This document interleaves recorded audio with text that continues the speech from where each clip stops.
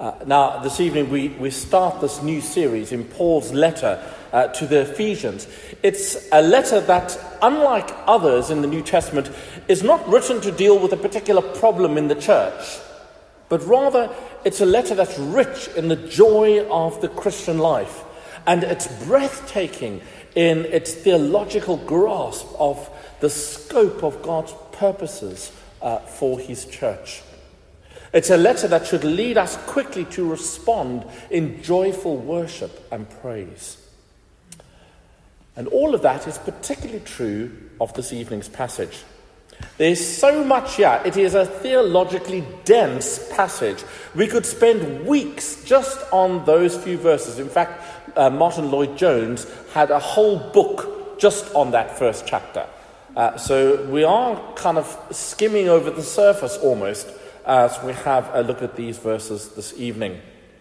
But I do hope that as we do that, as we skim through these first 14 verses, that you will see something of the wonder of God's wonderful work of salvation, which we have in Christ, and that you and I will be spurred on to praise God this evening. Now, one of the things that I loved to do back in South Africa when I was a young man, and a few of my mates, we would often go mountain trailing. And so we'd pretty much pack a bag each, and we'd have it on our backpack, and we'd go off into the mountains far away from all civilization, and we'd follow a trail of several days long. And as you go along, there'd be these little huts that have been built where you can just sleep overnight, and you make a fire, and you be very manly about it all. Well, I remember one particular 5-day trip. The first 3 days was absolute nightmare. It was a slog the whole way. The path was rocky.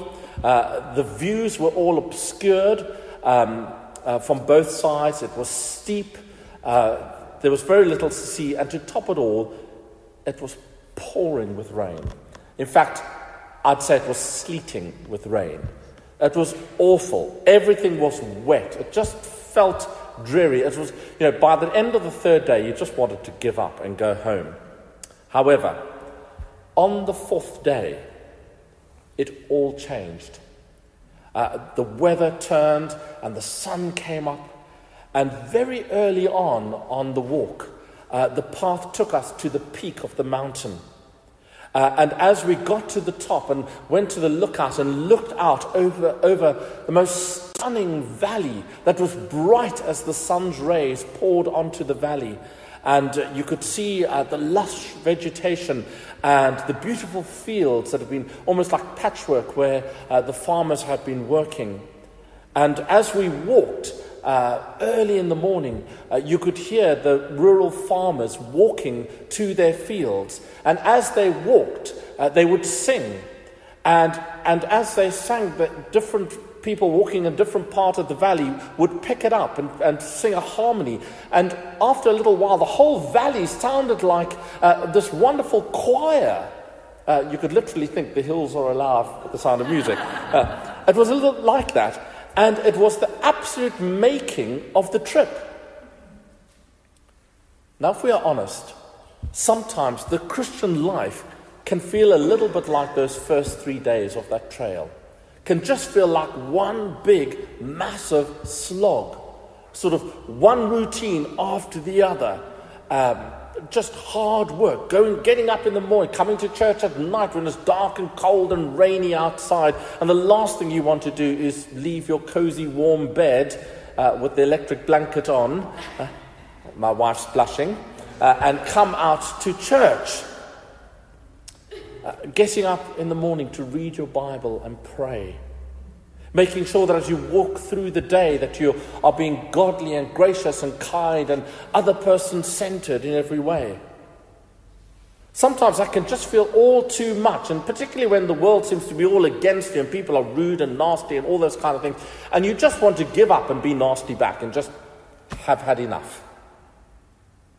Well, in the letter to the Ephesians, Paul leads us, as it were, to the very edge of the outlook on top of the mountain, and where he then stretches out before us in his letter the wonder of God's great plan for the church.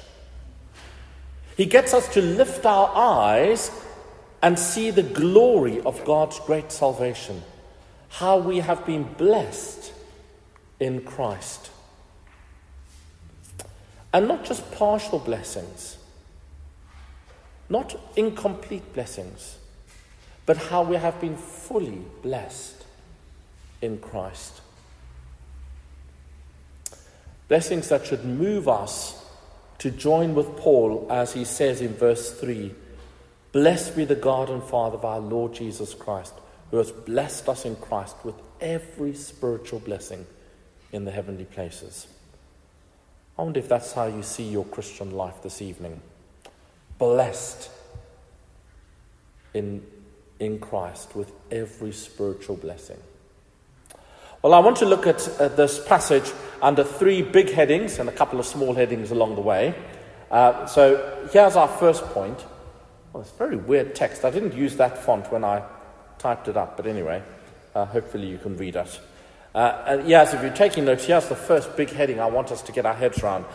God has chosen us for his own. That is true. If we are Christian here this evening, God has chosen us for his own. One of the most amazing truths of Scripture is that God should choose you and me to be saved. Now, it's a doctrine that causes a lot of consternation, perhaps more consternation than any other doctrine amongst Christians. However, Paul, you see, does not hesitate. He's not ashamed of this teaching. He says it plainly. Look at verse 4 and 6 to 6. It's not me saying this. Even as he chose us in him before the foundation of the world, that we should be holy and blameless before him. In love, he predestined us for adoption as sons through Jesus Christ, according to the purpose of his will, to the praise of his glorious grace, with which he has blessed us in the beloved. Now, there's many things that I could say about this. There literally have been books written on this subject of God choosing. But I want to just say three things. Firstly, that in choosing us, salvation begins with God. Right from before the very creation, God chose. You see, you and I only choose God, you and I only decided for God because he first chose us. The Bible over and over again makes this point, that salvation is all of God. If it ultimately started with us, it would be down to us for our salvation. And that's a risky path to be on. I wouldn't want to trust myself on saving anything. But to know that God chose me is a great relief. And he makes it even more clear a little further on in Ephesians. In fact, all of what he says here in chapter 1, he picks up again through the rest of his letter. But if you just flip over, glance across the page to chapter 2 and verse 8 and 9, and he says this, so he reiterates this point. For by grace you have been saved through faith, and this not of your own doing. It is the gift of God, not as a result of works, so that no one may boast. Now, I don't know if you've ever been in a group and they're picking a team, maybe a team to play sports or something like that. Have you ever been that last one that no one wants to pick? It's not a great place to be, is it? I say that with sufficient feeling and personal experience. It's not great when they're all picking their team and you want to be with the good lot, but, that nobody picks you and you're left standing there like a little so-and-so at the end and nobody's picked you. And they say, all right, we'll have you in the end. It's an awful feeling. What an amazing thing that God, right from before creation, should choose you, should choose me. It is an awesome thing. For those of us who are Christians, what a great joy to know God has chosen us. But why, we might say? Why should God choose me? You might ask the same question. Well, the Bible doesn't give us an answer, except to say it involved God's love, verse 4, God's will and pleasure, verse 5, and God's grace, verse 7. This is all God taking the initiative. God acting in love according to his purposes and pleasure and as an act of grace. All of God. So salvation begins with God. But more than that, in choosing us, we discover that God includes us in his family. Isn't that an awesome thought? Look at verse 5. He predestined us for adoption as sons through Jesus Christ, according to the purpose of his will. You see, when we are chosen, we are not just part of the team.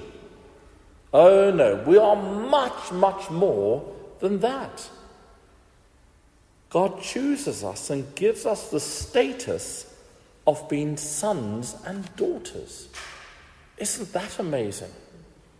Now, in Paul's day, the Roman laws of the day gave the adopted child equal status, exactly the same rights as natural children,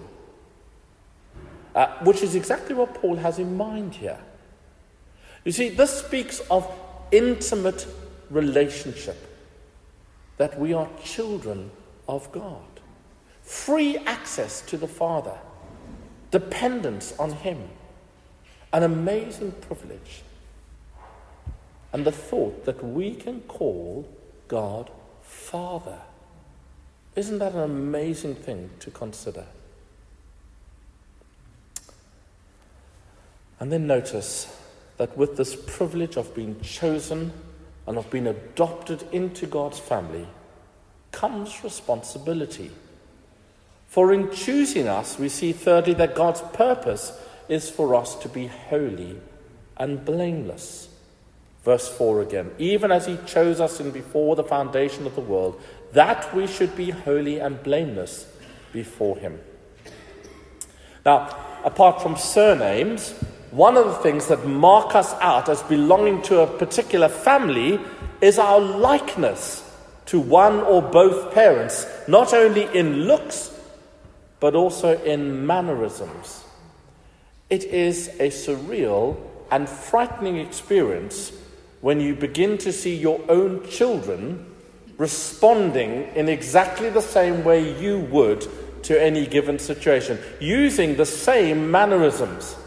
Now, sometimes I think my children do that just to mock me and tease me, but it is remarkably interesting to see some of those similarities rising up, identifying them very clearly as Judith and mine. Well, God chooses us, calls us into his family to be his children for a purpose, that we would be like him, holy and blameless. And Paul again picks up on this theme much later on in his letter. Much further on in Ephesians chapter 5 and verse 1, he says this, "Therefore be imitators of God as beloved children." You see? Now the important question then is, how has God accomplished all this? God has chosen us for his own. How is it possible that we are chosen and adopted and set apart? Well, here's my second big heading then. God has done this all in Christ. He has done it all in Christ. How has he done it? He has done it in Christ. Now, one key phrase that keeps appearing in these 14 verses, and it is this phrase, in Christ. If you go home and read it again, you count them all up, there should be 15. 15 times in 14 verses, we read in Christ, in Christ, in Christ. For it is only through a relationship with Jesus Christ that we receive these great privileges. In other words, if you don't have Jesus, if you're not in a relationship with Jesus as your Savior and Lord, you don't have these blessings. They are not yours. They are only for those who are in Christ, because the blessings come to us through Jesus Christ. For Paul tells us that it is in Christ that we are redeemed at the cross. Look at verse 7. In him, that is, in Christ, we have redemption through his blood, the forgiveness of our trespasses, according to the riches of his grace. It is at the cross that Jesus paid the price. His blood was shed there for us, that we are freed and rescued, that we are redeemed from bondage to sin. The picture here really is of the slave market, and the only way to be freed would be if someone comes and buys you and sets you free and pays the price for you. And that's what Christ did for us on the cross. He paid the price, and the price he paid was his death, his blood shed on the cross. Now that's really important for us to take hold, because I sometimes think we don't necessarily grasp the cost to Christ for dealing with our sin. And because of that, we take sin very lightly in our lives. We don't worry too much about, oh, it's a little white sin there, not too serious. Don't bother about it. It's a small thing. Well, just remember that small thing, along with all the other things, are the very things that led Christ to the cross to die for you and for me. And he did that. He paid the price. He paid the price that God's justice demanded on the cross, so that in turn we might go free. We might be redeemed in Christ. But more than that, it is also through Christ God's plan for creation is made known. Look at verse 9 and 10. Making known to us the mystery of his will according to his purpose, which he set forth in Christ, as a plan for the fullness of time, to unite all things in him, things in heaven and things on earth. In other words, what Paul is saying here is that God has made known to the church his eternal purposes and plan for his creation. Paul tells us that history is not just some kind of random set of events. As Christians, we know what is coming up. And the goal of creation is neither chaos nor disunity, but unity. And that unity is centered around God's anointed King, the Lord Jesus Christ. Now we see some evidence of that, of this unity that Christ brings, when we gather together as God's people. And we're made up of a whole weird bunch of us all together, all different in our own unique kind of way. And yet we come together and find joy and delight in unity in Christ. I don't know if you've ever had this experience when going on holiday abroad and you've met somebody who you discover is a Christian. And there's almost like an immediate connection. You don't know them from Adam, but they are suddenly your good mates, and you're able to talk, and there's a connection with them. That is part of the unity that Christ brings, and we experience something of that. However, of course, as we look in our world today, we have to acknowledge that not everyone does acknowledge Jesus as King. But you see, verse 10 tells us that the time will come when God will bring everything together under the rule of Jesus Christ. And the amazing thing is that in Christ we participate in and are part of that great plan for creation. That is why we go out and share the good news with others. That's why we do evangelism. That's why we call people, invite people to come to Jesus. It's part of God's great eternal purposes to bring everything and everyone under the rule of Christ. But you know, it's even more amazing than that. Not only has God chosen us to be his own, and not only has he done all of that through Jesus Christ on the cross, but finally, as we look at this passage, we notice that because of that, we who are in Christ have a certain future. We have a certain future. You see, this is not just pie in the sky when we die kind of thing. It's not just wishful thinking. It may seem just a little too amazing, perhaps, too wonderful to be true. And perhaps, like some of the Gentile readers who would have been reading this letter for the first time, you may be asking, well, is that really for me? Am I included in all of this? Can I be sure? Well, Paul takes us to these awesome blessings and applies them directly to us who are in Christ. Look what he says in verse 13. In him, again, in Christ, that is, you also, when you heard the word of truth, the gospel of your salvation, and believed in him, were sealed with the promised Holy Spirit. So if you have heard the gospel of salvation, that Jesus died for you on the cross, and you believe that truth, and you're trusting in Jesus and his death for you on the cross, then this is true for you. You are in Christ, and you're sealed with the promised Holy Spirit. Now, of course, many have heard the gospel, but it's only when the hearing is combined with belief, with faith in Jesus Christ, trusting in him, like the Ephesian Christians, that the above is true. And so Paul says that if we are in Christ and we have believed, then we are marked by the Holy Spirit. Verse 13 again. In him you also, when you heard the word of truth, the gospel of your salvation, and believed in him, were sealed with the promised Holy Spirit, who is the guarantee of our inheritance until we acquire possession of it to the praise of his glory. And the idea here is that the Holy Spirit comes into the life of the believer and marks us out as God's possession.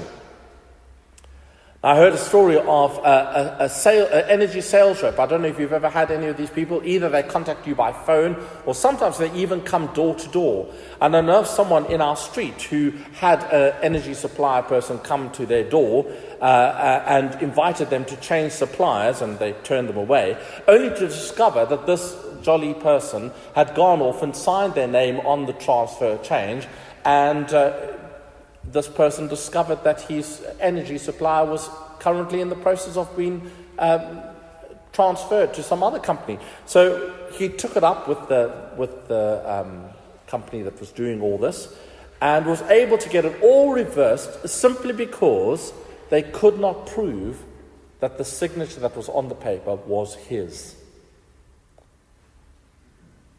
that it was authentic. So now the Holy Spirit is God's seal of authenticity. The Holy Spirit's presence in our lives as Christians guarantees our future inheritance. He is, as it were, a deposit of what is to come. Now in South Africa we have this weird thing called a lay-by. Have you ever heard of it? And that's got nothing to do with cars parking in the side of the road, funny enough. It's got to do with transactions. Because what you can do is, if you go to a shop and you see an item that you really want but you don't have all the money for it, then you can enter into what they call a lay-by agreement. And what that means is that the shopkeeper will take that item and lay it aside.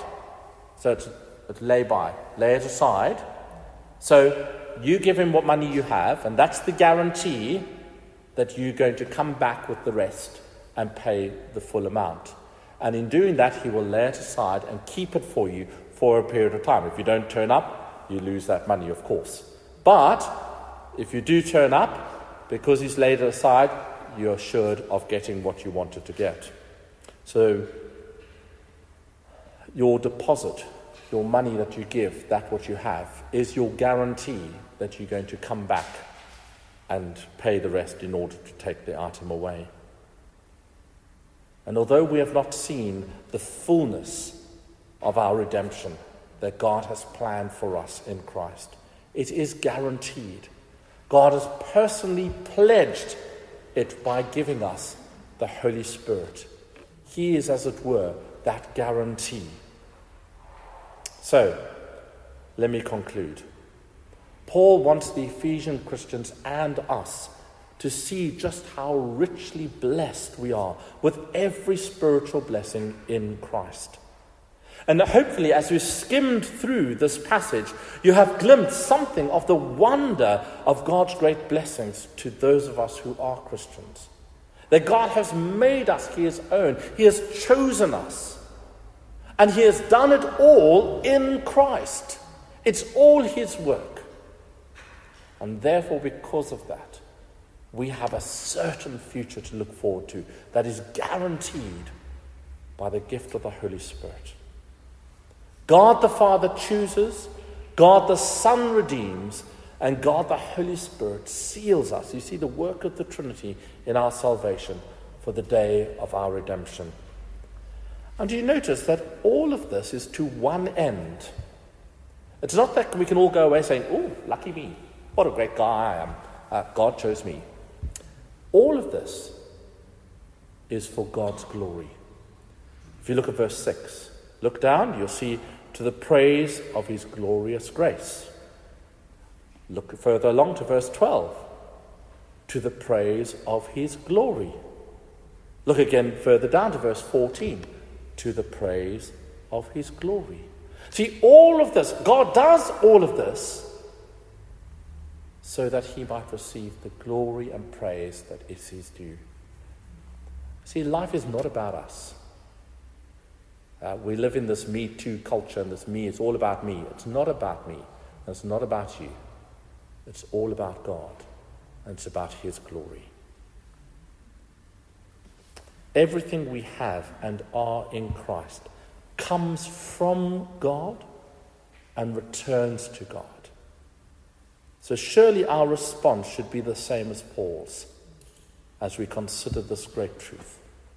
Blessed be the God and Father of our Lord Jesus Christ, who has blessed us in Christ with every spiritual blessing in the heavenly places. Amen.